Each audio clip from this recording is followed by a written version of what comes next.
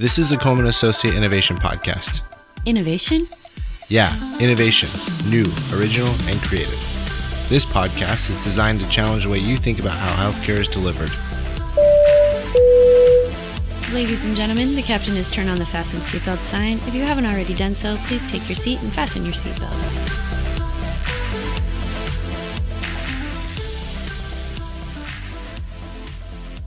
Welcome to the Coleman Associates Innovation Podcast, the podcast that brings innovations and best practices in healthcare to your podcasting app. I'm Adrienne, your host, and today I'm excited for another episode of our Closing the Gap series. For this episode, I'm joined by Arifa Bevan, who is the Manager of Diversity, Equity, and Inclusion at Unite Us. Unite Us is an organization that uses technology to address the social determinants of health and communities.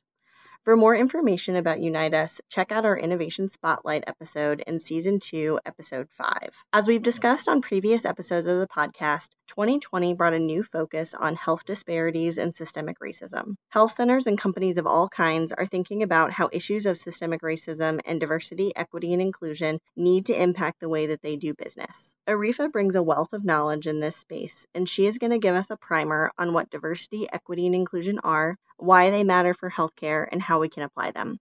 So without further ado, let's hear my conversation with Arifa. Do you want to just introduce yourself and tell us about what you do? Yes, my name is Arifa Bevan. The pronouns I use are she, her, and hers, and I am the Manager of Diversity, Equity, and Inclusion at Unite Us. And in terms of my role internally, I have a cross-functional role that I like to say that works with several of our departments to embed DEI and just that lens across what we do across our teams and really ingrain it. So from marketing to recruiting to engagement to analysis and more. And I also coordinate our internal workshops and trainings on topics pertaining to DEI.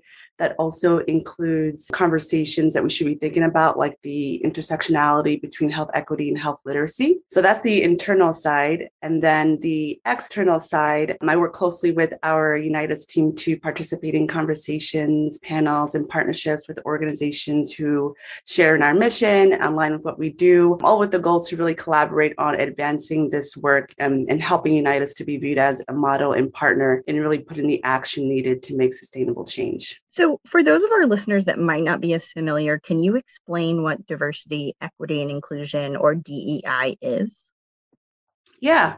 So to start with diversity. So diversity, the way I explain it is that it's the representation or presence of various and unique qualities that make an individual who they are. So it speaks to so many different factors: age, gender, race, sexual orientation, gender identity, socioeconomic status, physical ability, and so much more.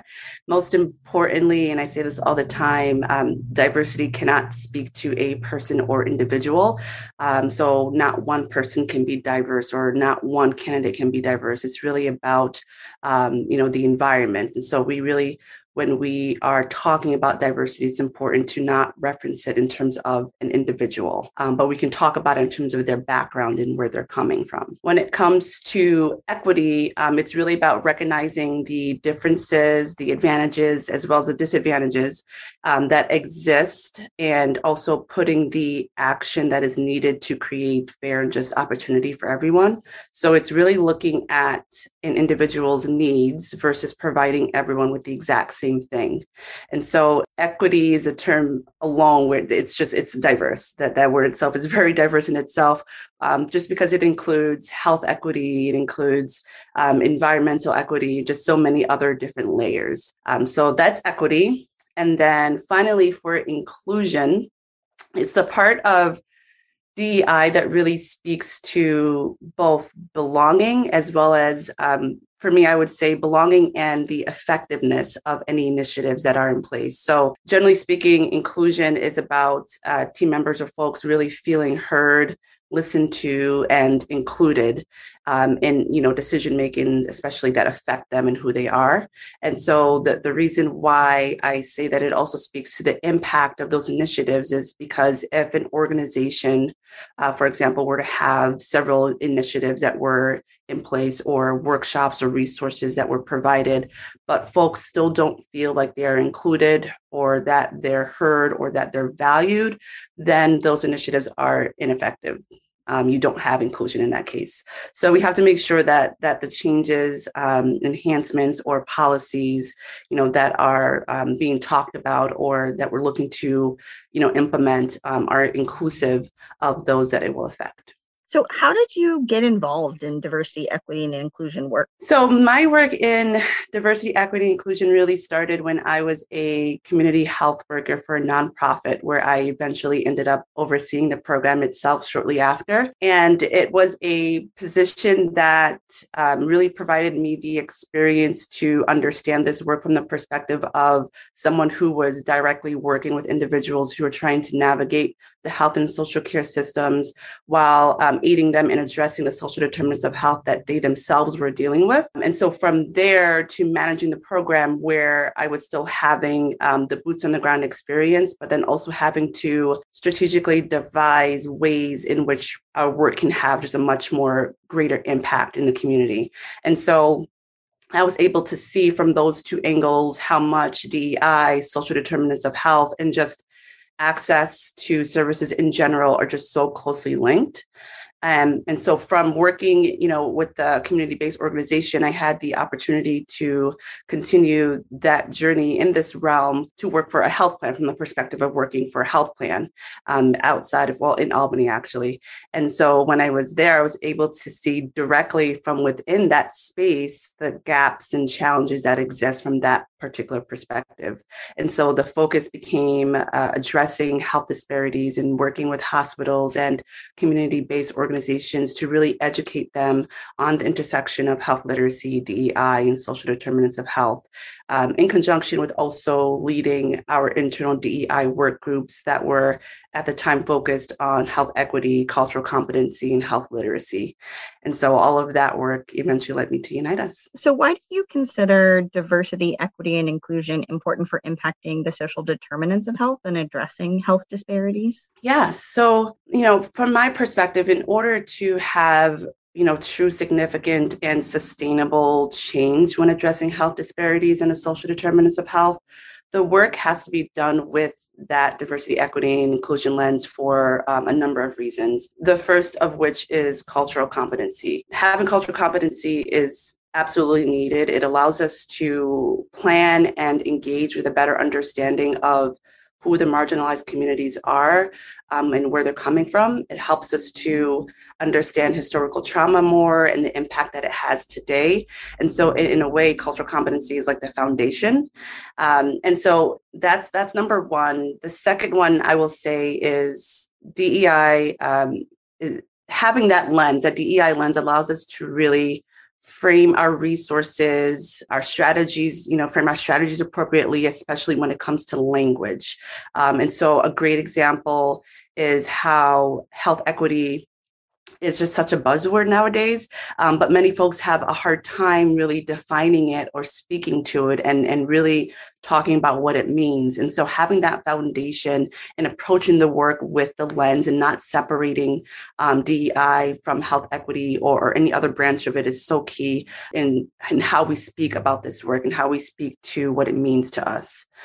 And then the third way is the tailored strategy. So when we approach our work with this DEI lens, we can target individuals and communities much more effectively and have a much more targeted approach to our work, which then leads to a much more greater impact, which is, hopefully what all of our goals are. I love what you said about thinking about it as a lens and this important tool, because I think that there are some people who they start getting frustrated with thinking it's more like the touchy-feely side of things, but it's so important from a data perspective, right? Is like it matters who is providing the work, who is doing the thing. And really thinking about it as, I almost think of it as like similar to a tool like a patient-centered medical home or a Joint Commission or something like that, is it really tries to up your game and making sure that you're doing the stuff that you need for communities. Yeah, I mean, you said a really key word, which is data. Data is, part of my background is in data. I was actually an assistant researcher at SUNY Albany for some time, but doing that and doing what I am now is so closely linked together in terms of using data to drive our strategy and our approach.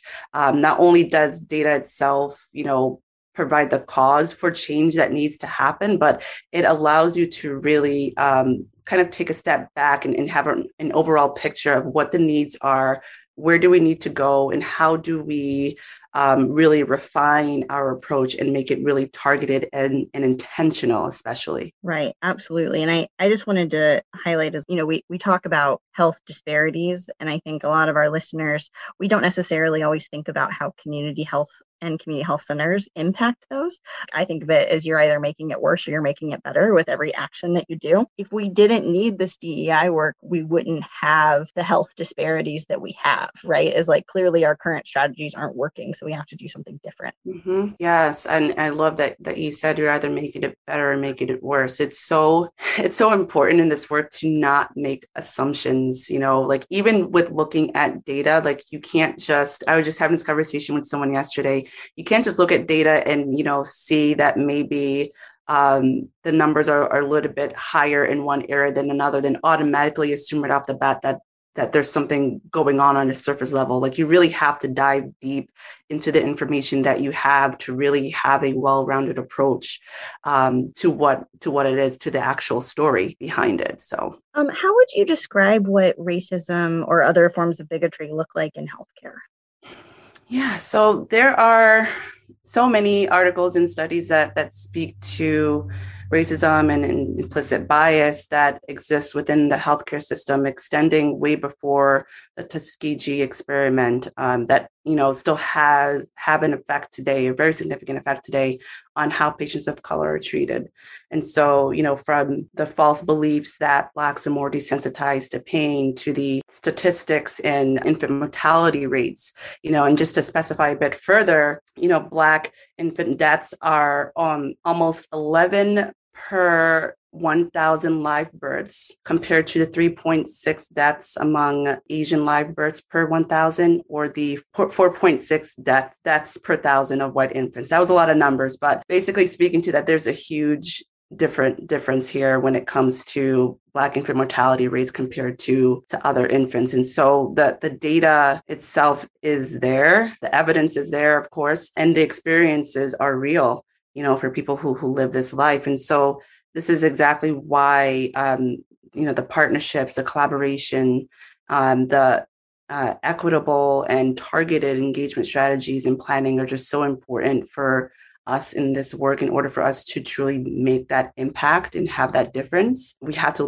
look at all of these numbers and just figure out, we have to acknowledge what is there, what the data is actually telling us, and then make that change, formulate an approach and a strategy. What advice would you have for our listeners? There are a few things that come to mind, just speaking broadly about diversity, equity, inclusion. And the first is cultural humility. That's one thing that I want to talk about, which is when it comes to this work and just diversity, equity, inclusion in general, cultural humility is such a key component to this. And just to back up a little bit, the definition of cultural humility is really about the consistent self-reflection and recognizing that this work and these experiences and just the journey of learning is a journey. And so it's a process. And so it's educating yourself on a regular, consistent basis. And it requires the individual to understand and acknowledge that just one training or 10 trainings or 5 trainings will not make you an expert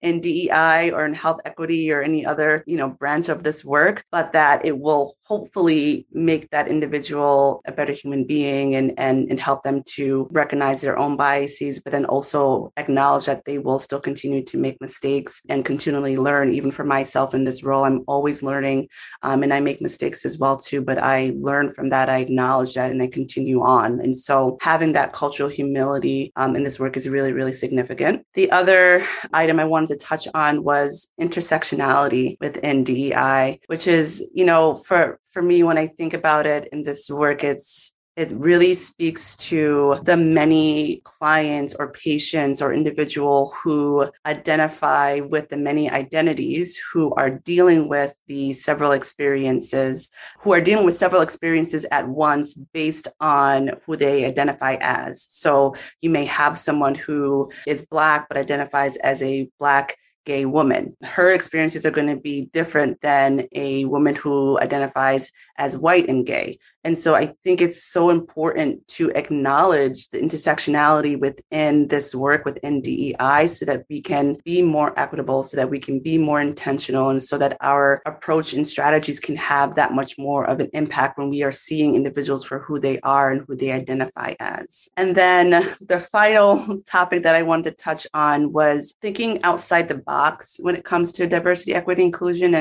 And what I mean by that is normally when we talk about this topic, or, if it's brought up, folks tend to automatically kind of stick within the small range of DEI, which is like race and ethnicity and gender and sexual orientation. As we all know, like DEI touches on so much more. We're talking about mental health. We're talking about folks who are differently able, socioeconomic status, so many factors that have an impact on disparities, equity, and what makes the individual who they are. And so these are other factors that matter that we should also take into consideration when we are thinking about engagement or initiatives, or, if an organization wants to, bring something to their team, to make sure that they have these factors in mind as well, that it's important to reach out to our team members and learn from them and learn about what their needs are, but also recognize that, you may have a checkbox for someone to identify their gender, sexual orientation, but that's not all of who they are, right? They represent so many different layers of what makes them an individual. And so it's important that we also recognize that and think outside the box in terms of DEI being this whole array of so many amazing things that, that we can talk about and improve upon.